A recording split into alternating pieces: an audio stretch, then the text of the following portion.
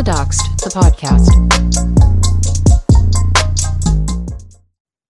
Allie stands that think we're obsessed with them. I have no clue at all who these people are. That's funny. Yeah, I think yesterday was the first time I ever heard of that name. So for them to be complaining about how we're all attacking, I mean, it's just, that's what's been happening since the very beginning, where Allie was like, oh, Jane is stalking me.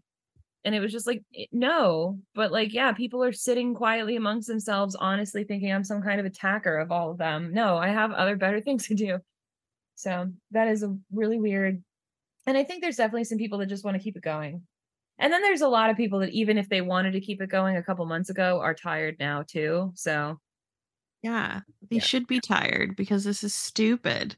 It's stupid to want to it's stupid to want to be a part of a drama just for the sake of being a part of a drama and no one even knows who you are. Like, that's kind of sad and funny. Yeah, I don't think that person played any significant role in any way, in any direction at the entire time. And it's weirdly entitled to think that you are involved at this point. At this point. Weird energy. Yeah. And then I was trying to prepare for this episode, and I was going down the whole rabbit hole of because I took a couple different university courses that informed all this stuff, and there's all this articles. So I was just like drowning in articles because this is speaking of very sprawling topics, white supremacy, very sprawling, kind of infiltrating everything kind of a topic. Like when you talk about everything, any part of this really, it kind of circles back to white supremacy, or it ties in, or white supremacy is amplifying something about it. Mm-hmm.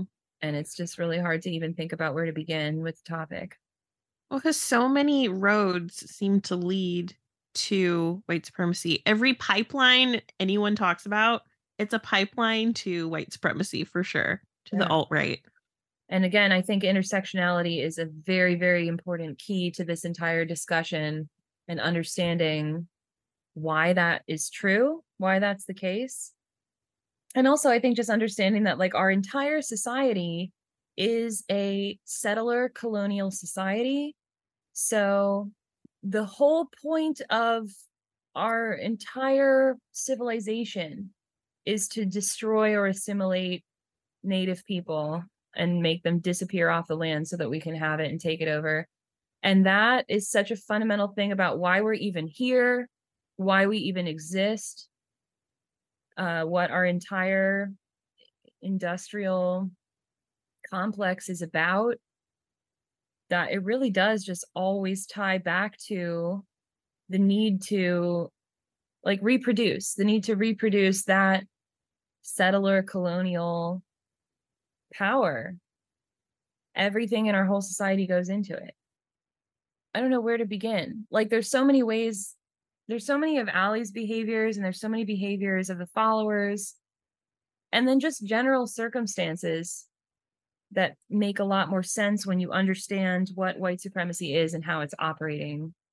Like the cosplaying as a cop and Joe Dispenza, and just, white men abusing their power in general. The fake tears, the crying tears to act like a victim performatively, fake shaman stuff, which goes into, I want to talk about a particular article about decolonization that talks about settler moves to innocence. And I think that's one of them. And it's really important, not only because of Allie's history, but also because of the entire corner of TikTok that we were on or are on, with all this kind of spiritual, what even is whitewash spirituality? What are the motivations for people to do that? That list of things that you just listed down that Allie does, the cosplaying, the acting like a cop, acting like a Southern preacher, cosplaying as male authoritative roles. Yeah. Also, specifically pointing to Black women that are her targets, and specifically calling Black women scammers. If there's anything that has to do with a Black woman that's at all involved in this situation that is not on Allie's side, and makes an income in any way, she specifically calls us scammers. Yeah, that's a good point, and it's really sickening because, of course, there's already an imbalance that needs to be corrected for, and even like reparations are part of that. But just, I mean, it's disgusting to try to Yeah, really, and she reserves that label only for Black women. yeah. Did she call DJ a scammer too? Yep. Yeah, well, Scamming people out of money for paying for manifestation coaching. I remember that. that's very telling. I mean, especially considering the people in her own camp. And also, I mean, any Black women or Black people on her own side get tokenized, which is a whole other element, using a person as a token example of, or using, hey, I have a Black friend, to just excuse your behavior or to legitimize it in some way at your expense. The definition of scammer is somebody that's not aligned with Allie. Yep, scammer and narcissist. If you're not on Allie's side, you are definitely those two things. Yeah, I want to articulate more about that. Like there's so many things in our society that just are constant obstacles and deterrents to the survival of people of color and indigenous people. And to be consciously another one of those obstacles, I don't know. I don't have a word for it. But I mean that's exactly what white supremacy is. I don't even know. That's not even what I want to say. It's like, do you think that it was even conscious? I think that it had to have been conscious to some degree, but I mean some of that really could have just been weird implicit biases and lack of unpacking racism. I think you're right that it's definitely a lack of unpacking um implicit bias, a lack of unpacking internalized racism and all of that. Conscious or not, she made choices that caused direct harm to BIPOC people atop a huge platform. And I feel like people that operate in that way, specifically white women that operate in that way, with that like Karen weaponized tears kind of way, I feel like she knew what she was doing. But if she had, I think if you have enough people in your echo chamber cheering you on and they all kind of look like you kind of rationalize it. Like the hatred, the fuel to seek revenge for not getting her way, all of that completely overshadowed any themes of racism that she could have possibly gave a shit about.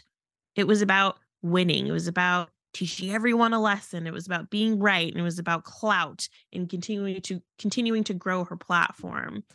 And I don't think there's any way that she did not know that what she was doing was causing direct harm to me as a Black person, as a Black content creator, because enough people called her out on it in the beginning where she changed her tune for half a second. And she definitely like switched up after being called out on the racism and the, what was it? Like using my real name really early on, and Yeah. people calling her out for the direct harm that could bring to me as a small Black creator on the platform. She knew that was a bad look. And I think prior to that moment, me being her only Black friend, probably her only Black friend ever, maybe, I don't know, she knew it was a bad look. And then slowly, people of color started to trickle into her side once they decided my story wasn't good enough. Then she went right back to it. Like, oh, there's Black people cheering me on, so everything that I'm doing must be fine. And Roxy's a piece of shit for calling me racist or implying that I'm racist or talking about racism. She's weaponizing every card, every Black card, disabled card, whatever. And my intersectionality did not matter as soon as she saw a Black person in her cheer section. Yeah. I mean, she absolutely was tokenizing. She was definitely tokenizing you. And then she was definitely also tokenizing a lot of those I mean, any of her Black followers, because any time that somebody was Black and agreed with her, she would mention it and bring it up and use it as a cudgel. She also used Black followers as a cudgel against me in calling me a white supremacist. But I mean, it really is just ridiculous. Like, it's an abuse of those followers, whether they realize it or not, I think. And what's crazy to me is that she cannot speak to racism, white deconstructing, decolonizing. She can't speak to it at all because she has never done the work ever. And people want to get, their panties in a bunch when you say, hey, this thing that you're doing is steeped. It reeks of white supremacy. They want to get more mad about being called out or being called in than actually doing the racist thing. And Allie is like a prime example. She's a glowing example of exactly that kind of behavior. Yeah, there's a book called White Fragility by Robin DiAngelo. I'm going to put a couple of different sources and good like extended reading hopefully into the description. But that's one that became really popular in like 2018 and even into like 2020. And there's a critique of it which I'll include in the description too. But it talks about how whiteness wants always to just deflect from actually dealing with the situation. Like it's like it's like constant moves to bypass. And I don't know, like I don't know that it's necessary to like sit in guilt and shame in a way that is not constructive, but you can't just bypass that work. And a big part of like the moves to white supremacy, I think, is just a defensive reaction that's pretty automatic and taught to us by all of society. Because again, society is like a machine and we're like cogs in this machine. So we're all kind of being programmed from birth or from learning language to turn like the cog we're supposed to be and make the machine keep going. And part of turning like that cog is that anytime something is going to disrupt the cog, like naming whiteness, that results in defensive reactions as a move to keep the machine going instead of to break it. So I think one of the main things that can be really unconscious, but is just like this gut defensive reaction, is centering yourself, thinking that it matters what your opinion is, or thinking that it matters that you win, that you have the final say, that you can control other people, like that compulsion, that you can save other people, that you can paternalistically know what is best for other people and then lay down the law and punish them into no longer doing the bad thing because you know what the bad thing is. All of that is white supremacy, and all of that is it's so programmed into us because of everything that society is, because the whole goal of society is to perpetuate itself, and by itself it is white supremacy. So it's all about perpetuation. And whiteness is a really interesting concept to name, and it's interesting to pay attention to what people feel defensive about, because when you get those like highly defensive reactions, that's pointing to something. It could, I think in general, when people react really defensively, it's usually either pointing to something unjust happened, or it's pointing to something that was breaking the expectation, like the societal expectation happened. So whiteness is this like concept that is portrayed or framed as like everything and nothing at the same time. And we're not supposed to name it. Society doesn't want us to name it. So by naming it, that creates a lot of defensiveness in people, I think, when they're not used to it, when they haven't been exposed to representations of that, because it's just it's treated as the normal thing. And I think that that's really insidious, because you might think of like power as something that is superior. And so when you're looking around for something that is the powerful thing that you have to fight against, you're looking for something that states that it's above. And a lot of the insidiousness of whiteness is that it acts like it's not above, but just normal. Mm-hmm. Mm-hmm. Yeah. And so then there's like normal and difference, ethnic difference. And Mm-hmm. it even seems in some ways like we almost fail to question so often the common sense framing of whiteness as like outside of ethnicity, even like whiteness being inherently better than blackness, like white magic is better than black magic. Mm-hmm. We just assume those things are inherent properties of whiteness, that it's better, that it's normal, that it's the standard default. And that is a source of representational power. And I'll cite Richard Dyer in the description too, who talks about whiteness and basically just names it. He says white domination is reproduced by the way that white people colonize the definition of normal. So I think that idea of like colonization of the idea of normal, and Mm-hmm. that seeps into every other category, every other intersection.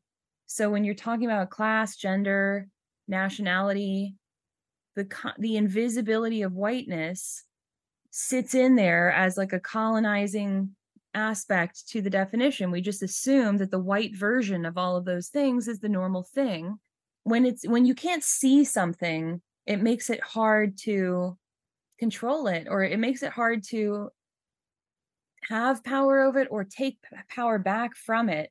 Like the male gaze is the idea of seeing women in film the way that a man sees a woman. And it's like to see a woman the way a man sees a woman is to kind of have a control or a power over the woman. We talked about fetishization in the last episode. That's a kind of like move to control. And I think whiteness is always acting like the subject that is gazing outward at the object, and that itself is an aim to control. Bell Hooks is an author who talks about the oppositional gaze, which is like the gaze of like it's like a defiant kind of a gaze when it's coming from, say, a black woman back out at the world. It's like defying authority that pressures it to look down, pressures you to look away and not meet that gaze, and not like stand in your power, and not yourself be able to define and confine and categorize a white person. That kind of breaks the system for you to gaze and for you to define and categorize. There's like an implicit understanding that Mm-hmm. whiteness and white people are the arbiters of what is categorized, like what the categories are, and that they are the ones who get to look upon everybody else as an object. So I think naming, I'm being very long-winded because this is just like it's so much to explain, and I don't really know where people are. I think in 2023 most of us have like heard of white supremacy, but You would think. you would think. But I also think a lot of people don't read scholarship, and part of understanding white supremacy I think is definitely like lived experience. But there's also just a lot of like wishy-washy kind of almost even misuses of some of these terms that I think can all end up being kind of dangerous. So I like to go back to the scholarship a little bit, and particularly scholarship by Black feminist scholars, such as Kimberly Crenshaw, Bell Hooks, Audre Lorde. But I think going back to the scholarship is like really important to not allow this all to kind of be misused and redirected and appropriated into something that's the exact opposite of the intent, because that is exactly what the impetus of society is to do all the time. So as soon as you're not like kind of vigilant about it, it's very easy to have all these terms misappropriated and misused. And I think we saw that with Ali too, just like using the term white supremacy as a cudgel, and ultimately you're acting as a white supremacist. And how do you tell the difference between what Allie's doing and what we're talking about? Doesn't it all kind of sound the same? Well, it does, unless you actually know what these scholars have said about it, or just what, or else, unless you really have experienced it, I think too. I think a good first step, dipping your toes into the water of decolonizing and deconstructing and like facing your own internalized white supremacy and facing your own implicit bias and all of that, is the book White Fragility by Robin DiAngelo. I've read that book, and it's a palatable first step towards getting your shit together when it comes to white supremacy. And she talks in depth, like you were mentioning, like how whiteness is just positioned as the norm. Like even starting, like going through elementary school, especially if you're in a very white area. Actually, it doesn't really matter where you are. School is just structured around whiteness, no matter the neighborhood that it's in, no matter the school district that it's in, no matter the socioeconomic positioning of that school, whiteness is the curriculum, point blank, period. But you are taught that whiteness is the norm and everyone else is the other. So to grow up in a society where, especially if you're white, where whiteness is what's normal, it's the standard, it's just what everything is, it's just whiteness and everyone else is just everyone else, and you're the observer of all the others and the others problems, the others trials and tribulations, the others culture, the others issues, like looking through the window of a zoo. Like that's kind of how white people are taught to see people. I am normal and you are other. So to be faced with the reality that we are all something. We are all part of a puzzle. We are all something. It's not normal and other. I think in that moment, being faced with that as a white person that has never deconstructed any of this stuff, you can feel how gross it feels to be othered. No one wants to be othered, especially the standard that everyone else is compared to. They feel what that feels like briefly, being faced with, oh, I'm a part of a puzzle. I am part of a whole. I am not the whole and everyone else is on the outskirts and I'm just like looking down on them. Does that make sense? Yeah, it does make sense. And I definitely think white fragility is interesting. It kind of went in and out of fashion in academic circles kind of quick. And I think it's definitely like a really good place to start. And then it's also important not to like sit in that forever and to actually move from that into building up enough of a skin, I think, like working on your fragility to the point where you're not so fragile and you can actually perhaps help in some way. Although it's Yeah, all I mean it's important. It's an important step to recognize what white fragility is and then take the next step to identify it in yourself. That's really important to do. And if that step isn't taken, it's going to be hard to hear anything else beyond that. If you're not healing your own fragility, if you're not doing that internal work first, it's going to be hard to hear anything else, because that book alone, I can imagine, can be really triggering for white people that are just getting started in this deep self work. yeah.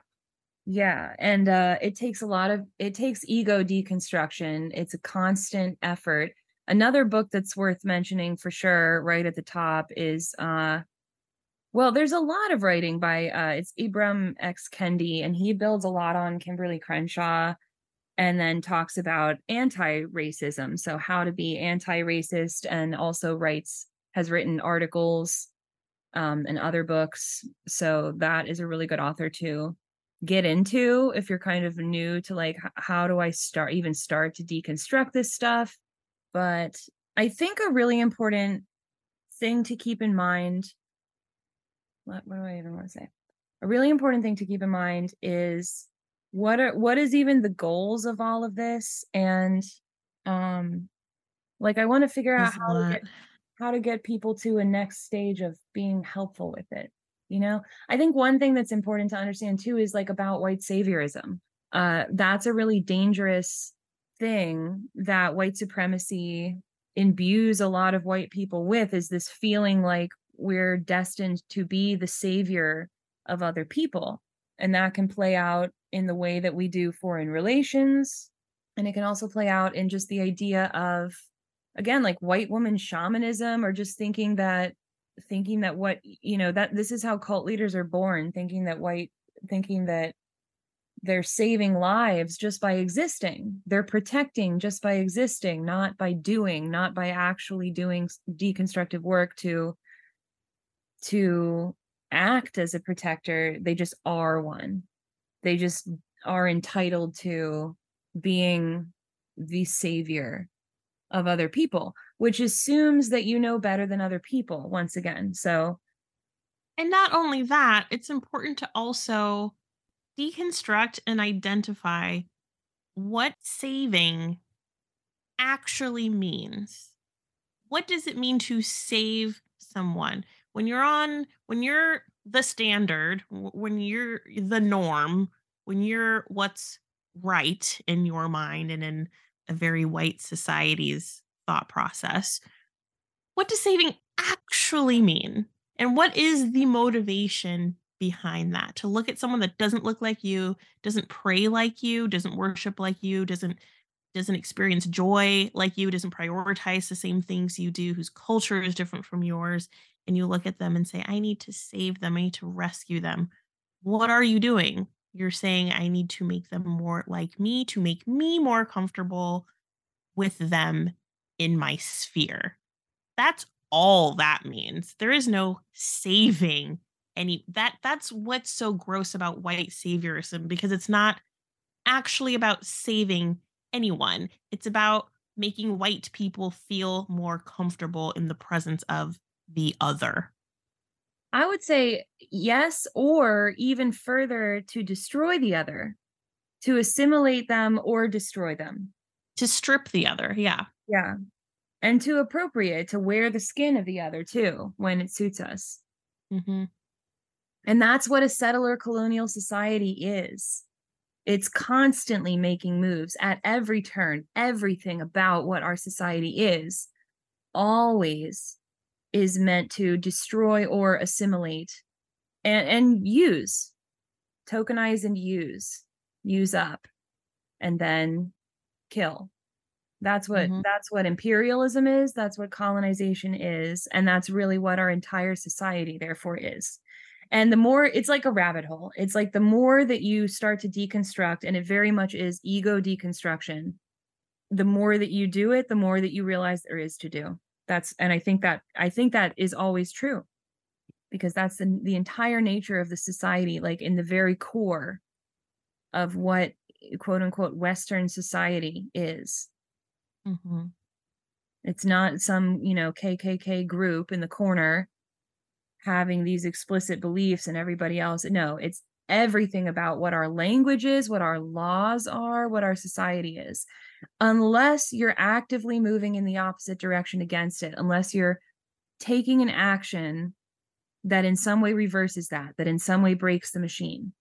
Those are the only moments when you're being anti-racist instead of perpetuating a culture of racism. Mhm. You being me, you being white people, especially. And Mhm. then also there's an interesting and important distinction about Black politics and Indigenous politics. And I think it's another important term to really be careful about in these discussions is the term of decolonization. And that can be a really hard conversation for people, I think, when they're not ready for it. Like you have to do some of this ego construction or deconstruction, and then it's really difficult to sit with. But the reality is, decolonization doesn't just mean that we, you know, do SJW stuff and fight oppression in general, it's very specific. It's a reversal of colonization. It's land back. It's a reversal of our being on land that is stolen through violent means. So there's an article that completely changed my life that I'm also including in the description. It's called Decolonization is Not a Metaphor. I think if anybody is like listening and wants to read anything from that, I would say that's my pick. It's by Eve Tuck and K. Wayne. You can never say it. It's by Eve Tuck and K. Wayne Yang. And it talks about settler moves to innocence, which are basically strategies that are constantly trying to allow settlers to relieve their feelings of guilt and responsibility without actually giving up land or power or privilege, and without having to change anything about our settler colonial society. So it turns out that pretty much everything that that we do is like these moves to innocence, in terms of like acting like we're decolonizing, but not actually understanding that the end goal is land back. Like we stop short because we say, oh, we're going to educate about decolonizing. We're going to educate. We're going to decolonize our minds, and it's literally just an attempt to make ourselves feel less guilty if we don't then take the next step. And I think the same thing about the White Fragility book. It's like the thing that kind of bothers me about it is that I feel like people get stuck there. I feel like people get stuck. Like, first of all, people get stuck on the stage of like, I can't even deal with this. I can't even sit here and take the idea that I shouldn't be the center of the world. Then people start to be like, okay, I've learned to do that enough. Then they get stuck on the end all be all being to sit there and feel guilty and feel flagellated and be a martyr. That becomes the final step. Even that is an attempt to assuage your guilt. Instead of do the actual thing of get to the end and deconstruct enough that we're actually, as a society, collectively deconstructed enough, and then the end goal is land back. And I think that's very difficult, because then you get into the practice of like, what does that actually mean? And it takes deconstruction to even begin to be able to be helpful in the actual endeavor of decolonization. It takes deconstruction. And it takes not just it's never going to be an individual who can just solve the whole problem. It's a collective problem, and it takes a collective solution that individuals can try to all move us toward, hopefully, until there's like a tipping point or whatever that looks like. But yeah, I just think it's very important not to stop short, or I guess not to let yourself off the hook, and not in a way that's just like, again, like if I'm going to sit here and be like, oh, I'm not off the hook, but I feel so guilty, then I get stopped up in that guilt and I'm not actually doing anything. And that's still, it's still an attempt to assuage. I mean, that's white fragility still. Yeah, just, exactly. It's just more being fragile. Exactly. So it's like, you gotta move past all of that and get to the real end, which isn't even just decolonizing your mind, like, whatever. It's land back. It's reparations. And also, I mean, again, like Black anti-oppression politics is not exactly the same thing as decolonization. That article also talks about like a settler slave indigenous, what's the third word? Anyway, it's like the people that were brought over to this country are in kind of a different camp from indigenous people, while also having their own kind of issues. But I think that that's very important to understand, and not just sort of muddy the word decolonization and muddy all of these ideas together. And there's a couple of like list of moves to innocence that this article lists that I think is good to maybe bring up and discuss, because I won't do them all, but I'll just list the first four. So the first one is settler nativism, which is like where white people are like, oh, I have some kind of long lost Native American ancestor, or I was even able to find one in my bloodline or something. And so it makes you feel like you're less complicit or less guilty or something. And that's a very, very common strategy, weirdly common.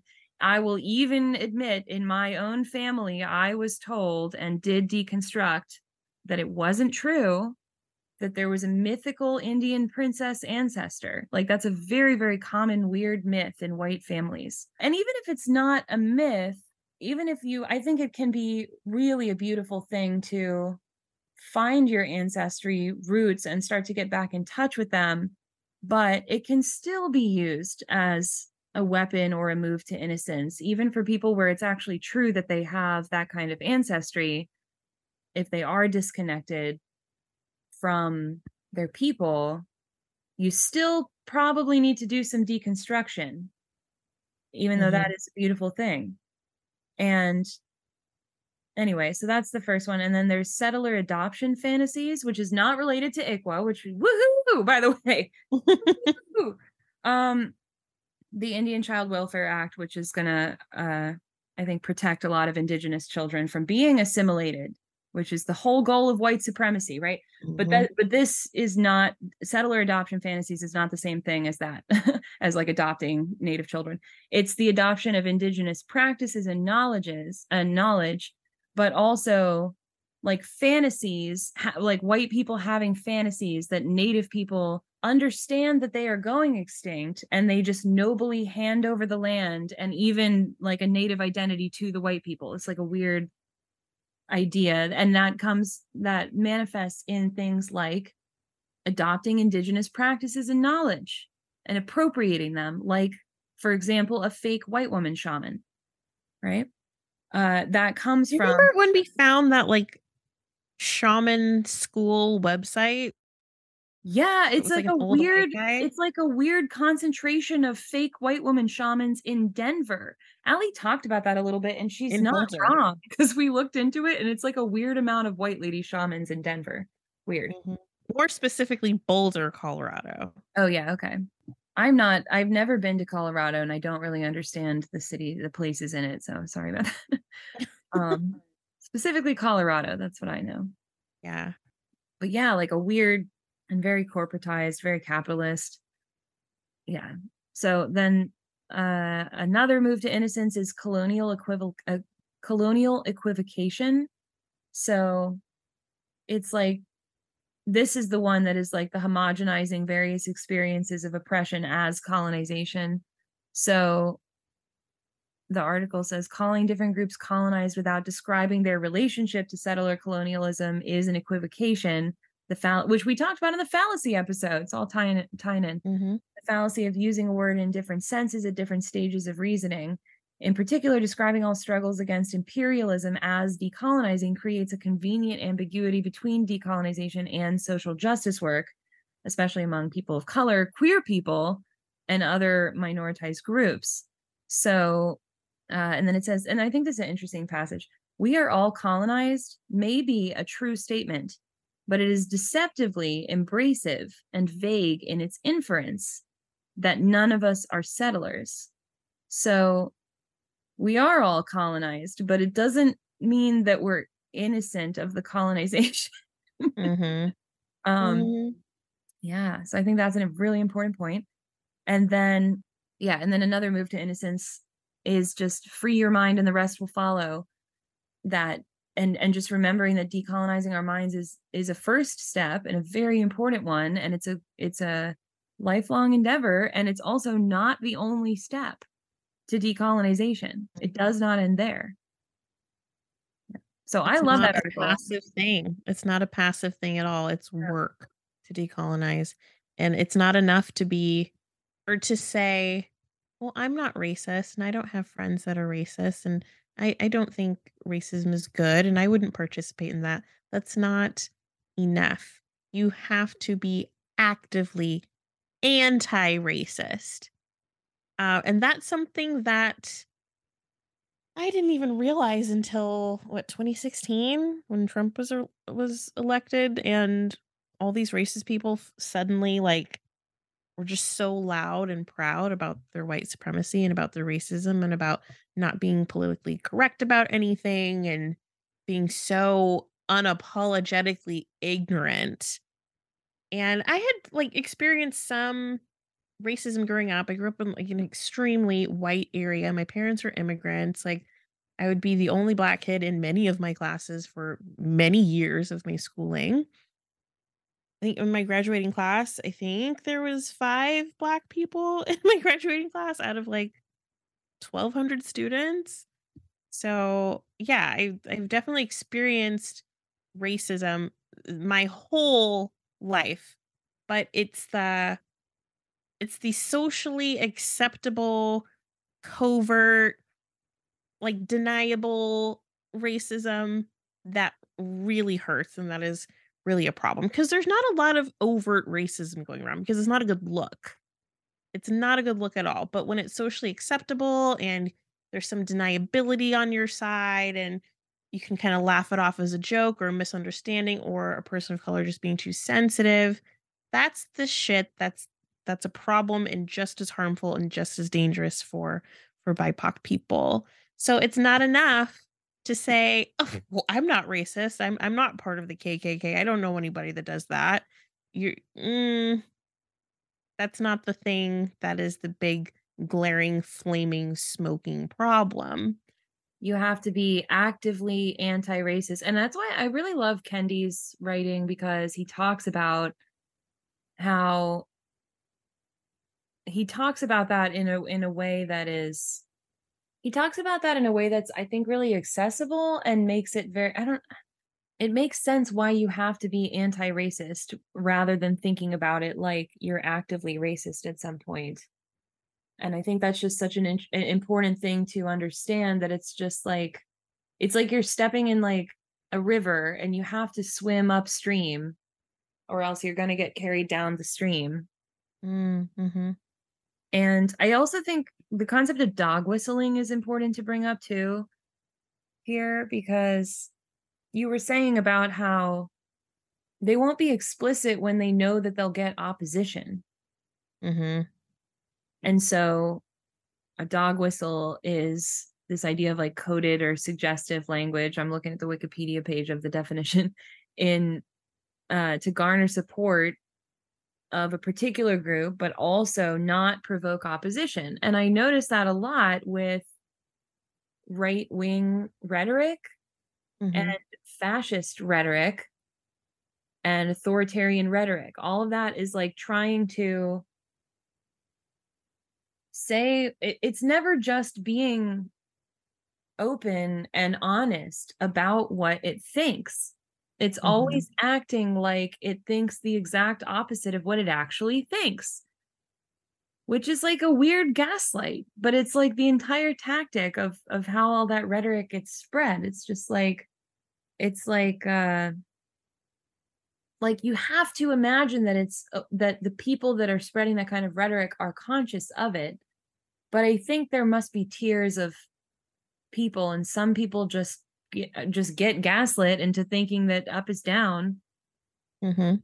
But part of the way of doing that is through dog whistling, and that's where you're using, and I've even been somebody who has done this. I'm guilty of having done this in my life, and it's easy to do, of accidentally dog whistling or not even realizing that what you're saying is a dog whistle, which I think in a way you're not then dog whistling, but if you don't understand that you're like partaking in something because you think it means something that you don't understand that it has certain layers of meaning, you're still Mhm. contributing to something that can be harmful.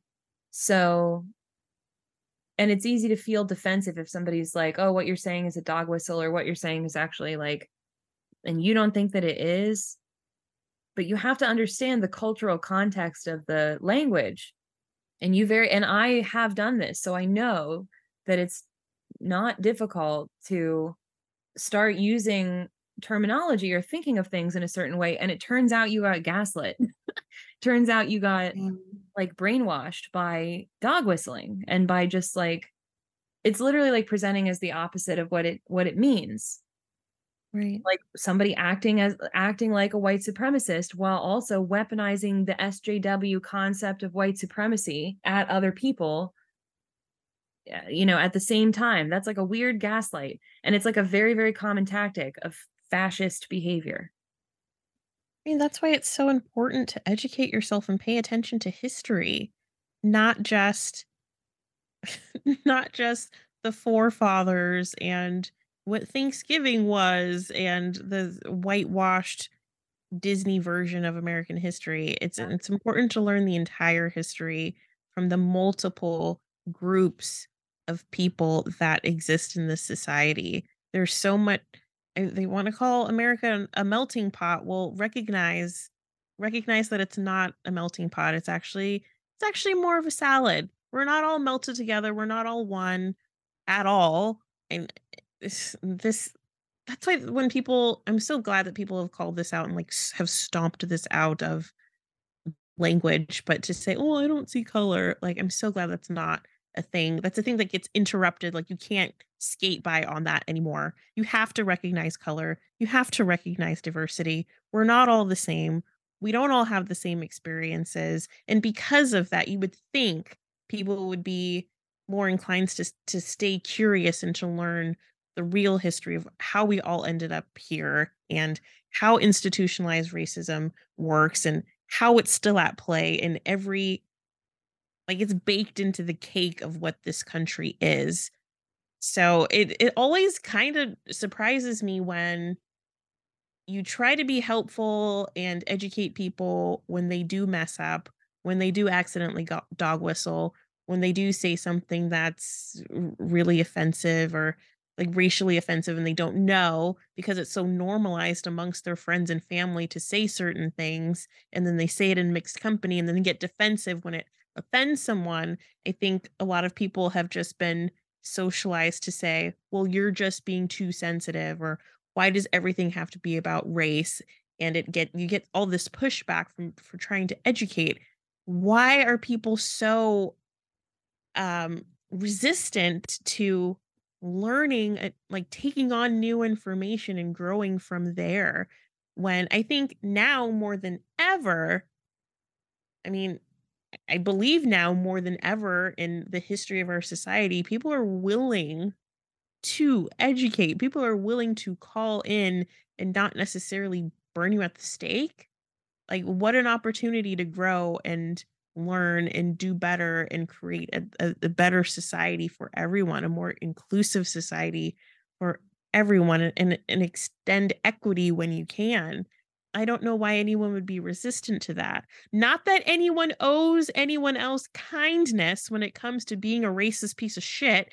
I don't owe you politeness or gentleness. I don't need to handle you with kid gloves. But when people do choose to do that, like some people don't want to receive it and that's really disappointing to encounter that. Especially when I see it happening on TikTok every fucking day. There is so much white supremacy on that app and when people say, "Oh, it's just the boomers," it's that generation and they're dying off. Racism's dying off. It's not really a thing. No, fuck you. These racist people have procreated and they have children and their children have children. And that shit gets passed down when no one is deconstructing. When I see huge TikTok creators that are like 22 saying things like, "Oh, slavery wasn't that bad." I think they're embellishing how bad slavery was. I think some slaves had really great relationships with their masters.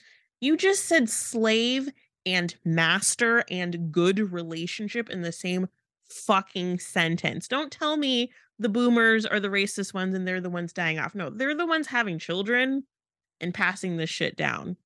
Like it's in the Gen Z crowd, white supremacy and these shit takes being spewed from huge platforms and being indoctrinated into even the even younger generation. Like it's still a problem. So being passively not okay with racism, again, I'm going to say it 20 times in this episode. It is not enough. You have to be actively anti racist. You have to call it out. You have to interrupt it. You have to get your people. White people need to do more and do better and like gather your people up and tell them what's what because they need to get their shit together. Honestly, I hate seeing younger and younger and younger people doing white supremacist shit on social media. I agree. And there is a lot there's pipelines all over the place. There's all that Andrew Tate stuff. There's a lot of weird stuff wrapped up in modern conceptions of masculinity. Yeah, there's a lot of historical revisionism going on everywhere. Yeah. You can't just rewrite history. You really can't. But with people consuming short form content now, and that's the only way people are like absorbing information with TikTok, especially TikTok and maybe even YouTube shorts. People are taking these really short snippets of out of context information, and that's how they're getting their like education, sort of. Like it's like micro education on TikTok. And information spreads like wildfire when it's in short form content. And a good portion of that short form wildfire content is steeped in white supremacy, and that's terrifying. Yeah.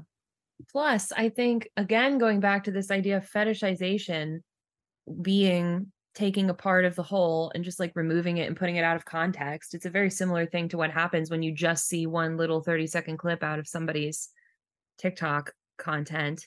And that's very easy to, I think that there is like a natural tendency of the energy of something like that to move toward white supremacy, unless you are very active in the other direction. And active can look like a lot of things. And I think at this point, TikTok is becoming more and more like a lost cause in that regard. So some of it is just like understanding that cultivating a space that does not center whiteness and white supremacy. And I don't know that TikTok can be that space or can be for very long, can be in a sustained way, but you can cultivate your following, you can be actively aware of or try to be. I mean, it's very difficult. Like that's such a vast app and everything is so out of context that it takes a lot of legwork to even come up with like strategies that you're going to follow through with to try to use your platform if you have one in an anti-racist way, or even just to cultivate a following in a community that's doing something helpful, that's like that is not centering whiteness. These things take a lot of effort. I remember there was like a whole thing, when I first got on there was some sort of challenge of like, what's your watch history? What's your like history? How many black faces and white faces are in that history? And a lot of people were getting called out. And other people were performatively putting up their like history pages. But that's just an example of like not bragging about it, but just literally taking action to actively cultivate your feed, to have a sense of the context of the political views of the people that you're following. And you can't be everything, you can't be perfect at it.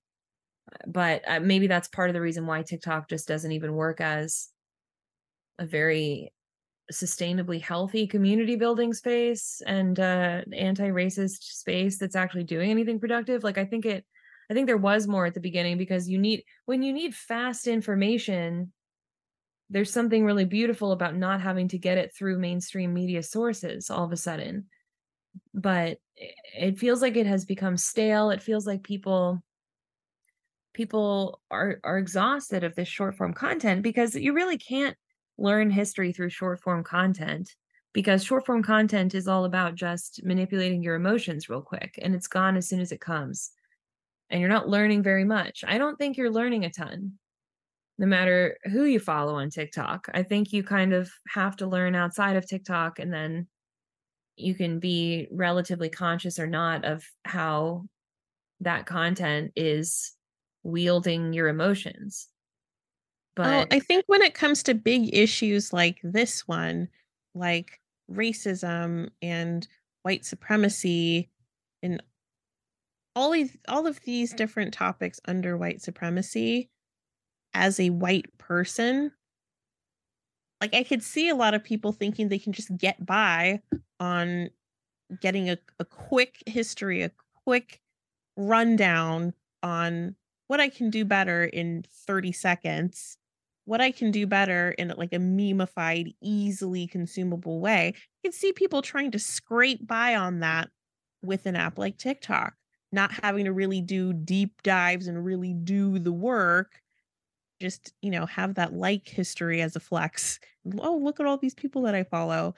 And, try to do the bare minimum when you're the norm, when you're the societal standard, when you're the neurotypical standard, when you're white and these things don't actually negatively impact you in a significant way. Why not try to get by with, a memeified version of an education? Well, and it is like that's a good question because it's like why would you care if you're not the person affected? But I think when you learn the history, what you realize is that it does affect us all. And I think when the people that are the most marginalized and the most disadvantaged by our society, when we make corrections, when we move in the direction of giving them space to survive and exist and even thrive, the people that are the most marginalized at the most outskirts, which is essentially trans, indigenous, or BIPOC, Black people, especially women and femmes, and people that are class wise that are marginalized below the poverty line or subaltern. When you make moves to get those people to a place where within our society they are able to survive and thrive, then that helps everybody else.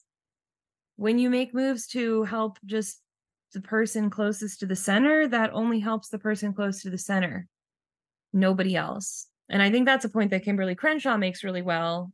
To read some of her writing, it really does. And you can see that when you understand history, when you learn history, you can see that that really is how it works, and that the best problem solvers of our society are the people that experience some of that marginalization when they're able to actually have a voice and contribute to, have a say in what would be best and how the society should operate.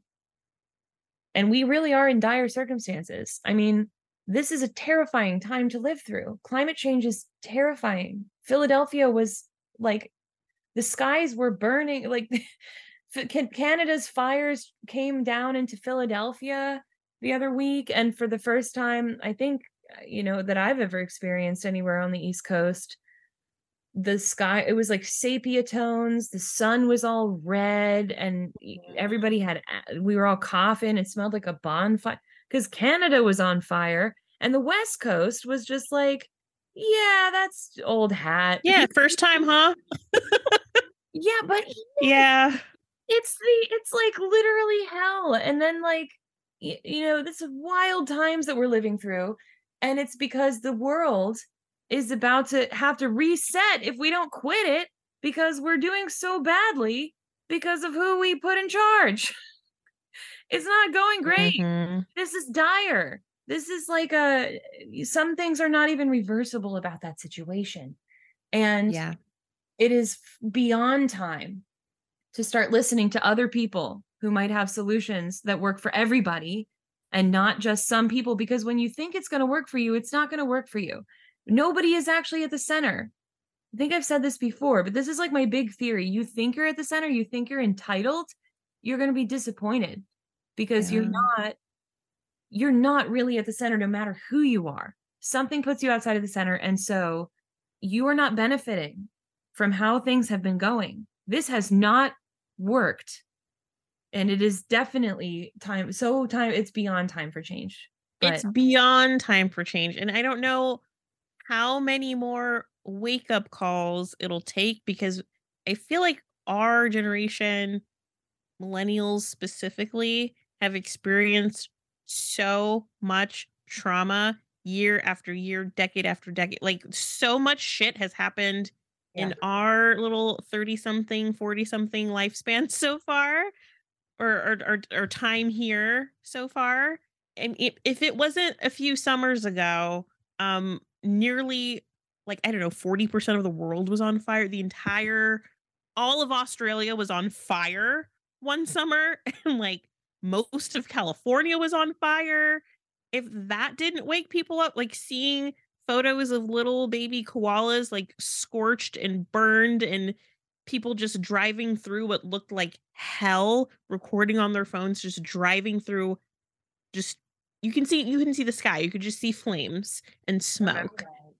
Like if that didn't wake people up, if COVID didn't fucking wake people up that something needed to change, uh Or the George Floyd protests. That was apocalyptic. That was a huge shift in energy. And I think things have been changing in waves, but it's still going and still needs to go. but it's like until your backyard is smoking, I mean, people don't really care until it's literally in their backyard. And even then, it might even have to be in the house for them to wake up and be like, oh, this is actually gonna burn me. Maybe I should do something. And even then, it's still self preservation. It's not like an outward, we should do something to make the world better for everyone.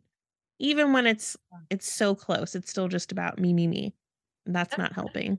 That's another really important like tenet of white supremacy is individualism versus collectivism. I don't remember if we talked about that yet, but like the idea that anything is about you as an individual as opposed to my theory is that we're all one. It's not my theory, but a theory that I ascribe to is that we are all one thing. We are all one species. We are all one organism.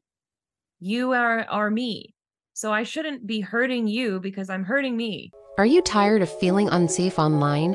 Do you want to learn how to protect yourself from cyberbullying, doxing, and other forms of online harassment? Then look no further than Doxed the Podcast. Visit the website doxedthepodcast.com to sign up for the Doxed free ebook full of helpful tips and resources for online safety. Plus, when you sign up, you'll receive the weekly newsletter with the latest updates on upcoming content. There are many ways to connect with Doxed, including Twitter, Instagram, TikTok, and Discord. Have a story to share or feedback to give? Use the contact form on the site to reach out or leave a voice message to be featured on the show. And for exclusive content, subscribe to the Doxed Supercast to gain access to the private podcast feed with member-only exclusives. Take control of your online safety and join the Doxed community today. And I think it's a trick to think that we as individuals, and we're set up for failure that way. That's why so many child prodigies fail, because it's not about anybody as an individual. Genius is a myth. It's like a white supremacist myth that some people are just higher up than others uniquely. No, it all was a complete, like, not a complete product of their environment, but it's literally a nationalist myth, the myth of individual genius. Like you think about geniuses, Mozart, Einstein, Beethoven. What do they have in common? They're from Germany and Vienna, like, and they're white and they're men. I mean, this is the picture of genius. Like they're it's a myth designed to promote this concept of white supremacy and that some people are better than others and that there's some kind of hierarchy. So anyway, I think that's a big part of it. Like understanding that the good of the collective is your good. I think that we all are set up to believe that that's not how we should be operating. And it's like everyone for themselves. And it's like a rewriting of history to say that just those individual people were the people that change history instead of it being movements and also the things going on domestically, the women behind the scenes running things, doing the household, making sure everybody was fed and making sure, raising children so that they could continue to we could continue to exist. Like those things are all part of history too. But yeah, it's a myth of individualism. That's what I want to say. That's another thing about white supremacy and women. White supremacy and white women. White supremacy doesn't give a shit about white women. Women in general, but you would think as a white woman you'd have some like the proximity to power would offer some kind of like protection. Absolutely not. White supremacy doesn't serve anyone but white men, American-born white men. I was listening to the podcast series Bundyville. It's amazing. It's like a Netflix series in just audio. It's so great.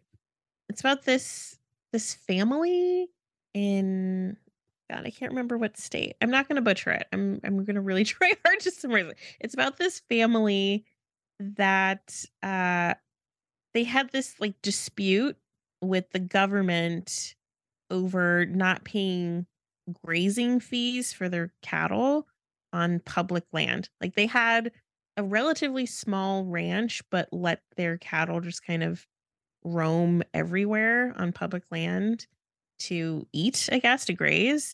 Like, you're supposed to pay for that because it's BLM land, and they felt entitled to not pay. So they were really like anti-government and felt like they had a right to use public land without any kind of oversight, which is just not how it works. And the sentiment was like really mixed in with like white supremacist ideologies, and they had a lot of supporters that held really strong beliefs in like states' rights and what do they call it? Some kind of sovereignty. What's that term called? Oh, sovereign citizen. Oh, They okay. believed in being a sovereign citizen and they shouldn't have to follow the laws or whatever. It's like this really, and they had a really like distorted interpretation of the Constitution and just kind of leaned into whatever reinforced their like their whiteness and their like patriarchal dominance that they felt they had over everyone.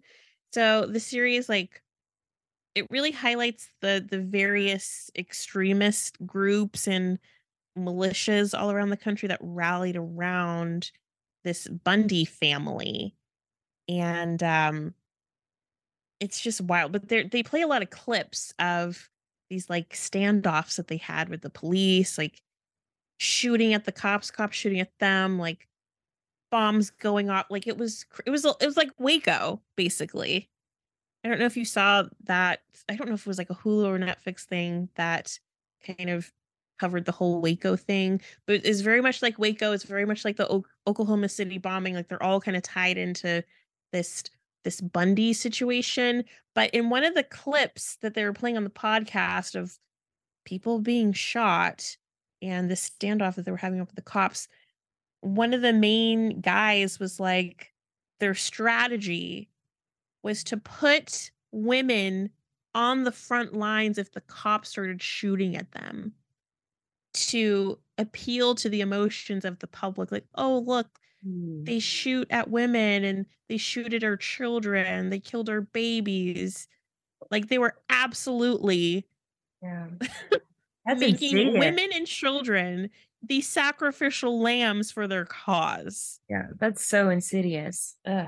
Gross. Saying it with their whole chest. Like, we put women on the front lines when the cops start shooting. Disgusting. Yeah. Yeah, and you're right. I mean, I don't think that we benefit whatsoever from the white patriarchy. I mean, it is. It's like a limited level of proximity to the power, but our real power as women does not derive from anything in that system, I would say.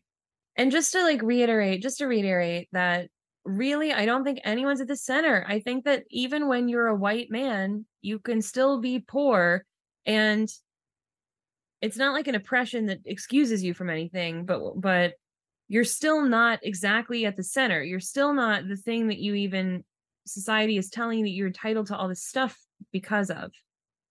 And it doesn't benefit you either. You would still be better off. Even if you are just one iota from the center, you would still be better off with a society. And I think people are really afraid of that. I had an ex who had a chronic illness, and we had a discussion about the broken medical insurance system in this country. And I was saying that we should just have care for all. And he was like pushing back on that. And I was like, yeah, but like you have like a chronic illness. What if you like lost your job. Like you would not have to be so concerned with your job, and you would be in less danger because you would have more of a safety net. And he was like, yeah, but what if it would disrupt my care just to do the transition into this other system of healthcare? And it was just like mind blowing to me that you would think that you're just like, I don't know, like I think it was a fear. It was coming out of a place of fear because it's a person who was otherwise like very empathetic, but was really having this like personal, like, well, it becomes kind of like a life or death feeling for me personally. And then I can't think outside of that. But really that person would, Mm-hmm. I think that person would have benefited still from that kind of a change. Yeah. I had a similar conversation with my most recent ex. Yeah, my ex had type 1 diabetes, and I'd never known anyone personally or like intimately that has type 1. And I mean, there's people with type 2 in my family, and it's totally self-induced. They totally did it themselves with diet or whatever, and they manage it. They can reverse it if they made changes, but they choose not to. It's very different than having type 1, which is you're either born with it or just there's a sudden onset and there is no reversing it, and you're on insulin for the rest of your life. And you need insulin to live. And it didn't really dawn on me like, oh, you need insulin to live. You need a constant supply of insulin, and it's not free. And if you don't have it, you don't live for very long, like maybe a day without your insulin, and there's nothing you can do to manage it.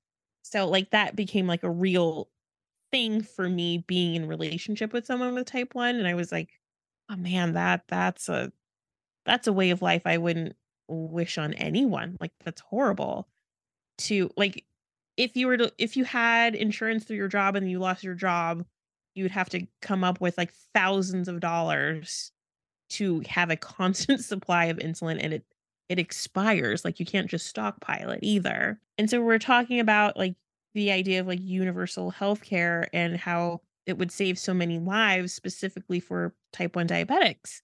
And he was like he had the same response like that your ex had, well, what about me? Or what if I can't be seen on time? Like Yeah. he was talking about universal healthcare in other countries and how people have to wait so long to be seen. And so he very much went into, well, what about me? I wouldn't want that. I like being in control of my healthcare and da da da. But I'm like, well, you're also an employee for a big corporation. And if they decide you're not valuable anymore, you won't have that healthcare anymore. But if it was universal, that would never be a concern. But Yeah. still, it was just, well, what about me? Yeah. And yeah, when you are disabled in any way or you have any kind of chronic illness, there could really easily become a time at some point that you can't even know or determine that you can't work. And this country makes it very dangerous for people to be in that position. Mm-hmm. Really does. So, but I think it's because of fear. I think it was, and a real fear Mm-hmm. when it really comes, and that's what going back to this, these ideas of decolonizing, like I think that's where it really is an incredibly deep fear because the thought is, okay, if it's land back, what happens to me? Mm-hmm. What happens to us? What how do I take care of myself and still be comfortable and still whatever? And that is not the point. But there is an incredible it takes a lot of deconstruction to move past, I think, what is a very deep-seated fear when it comes to your own survival. And then that can make you, I think, defensive, and it can make you Yeah. sometimes unable to think past it. And now And that I'm thinking about it, now that you're talking about this, like I've encountered so many what about me moments specifically from white people in like various situations, various conversations about various scenarios. yeah, This reminds me of that one awful summer where every other weekend there was a new hashtag of a black person that had been murdered by the police. Like it was Facebook was just a hellhole of trauma, yeah, of videos of black people dying. And an old acquaintance of mine was weighing in on a post. I think it was particularly about Philando Castile. That was a big one. And her boyfriend at the time was a cop. And I'm reading through these comments, and she was like, well, if my man was in that situation, I would want him to shoot first and ask questions later. Like, what about my boyfriend? If he was in that situation, I would want him to shoot. Like, completely missing the point that there needed to be no shooting at all. No one needed to die for any reason. Like, there was no reason for a whole, like, hair trigger thing and taking someone's life. It was a senseless murder of someone. But the sentiment even then was, well, what about my boyfriend? He's a cop too. I would want him to shoot. There was another situation with an old client of mine when I had my lash studio, and there was a shooting down the street from my salon, and it had made the news, and we were talking about it. And there was another client in the room saying that she had a friend that was scared that someone was lurking around her home, or someone like had ran past her home, like they were in trouble or something, and it scared her. So because they were a Black person, instead of calling the police to look into it, she called the fire department to come and explain to them that there was something going on and she didn't quite know what. And the fire department came, and then the police came, and the fire department had explained to the police what was going on. And so it wasn't this whole suddenly escalated thing. My client's husband was a firefighter, and she chimed in, well, I wouldn't want someone to call my husband to come and put him in danger. Don't call the fire department. What if my husband shows up? Like, so annoying. Yeah. Really centering it's just like a complete compulsion to center yourself at all times. Yeah. Gross. It is gross. And it's like, it's just, it's something you have to practice. You have to deconstruct if you're growing up, and that's just what you have to practice. It takes work, do the work, but you can do it. It's really, you can retrain your brain. It definitely starts off as just a gut compulsion based on, how do I say it? Like just a compulsion. I mean, it's like going against the grain of society, though, that teaches white people to center themselves because they are the center of the world.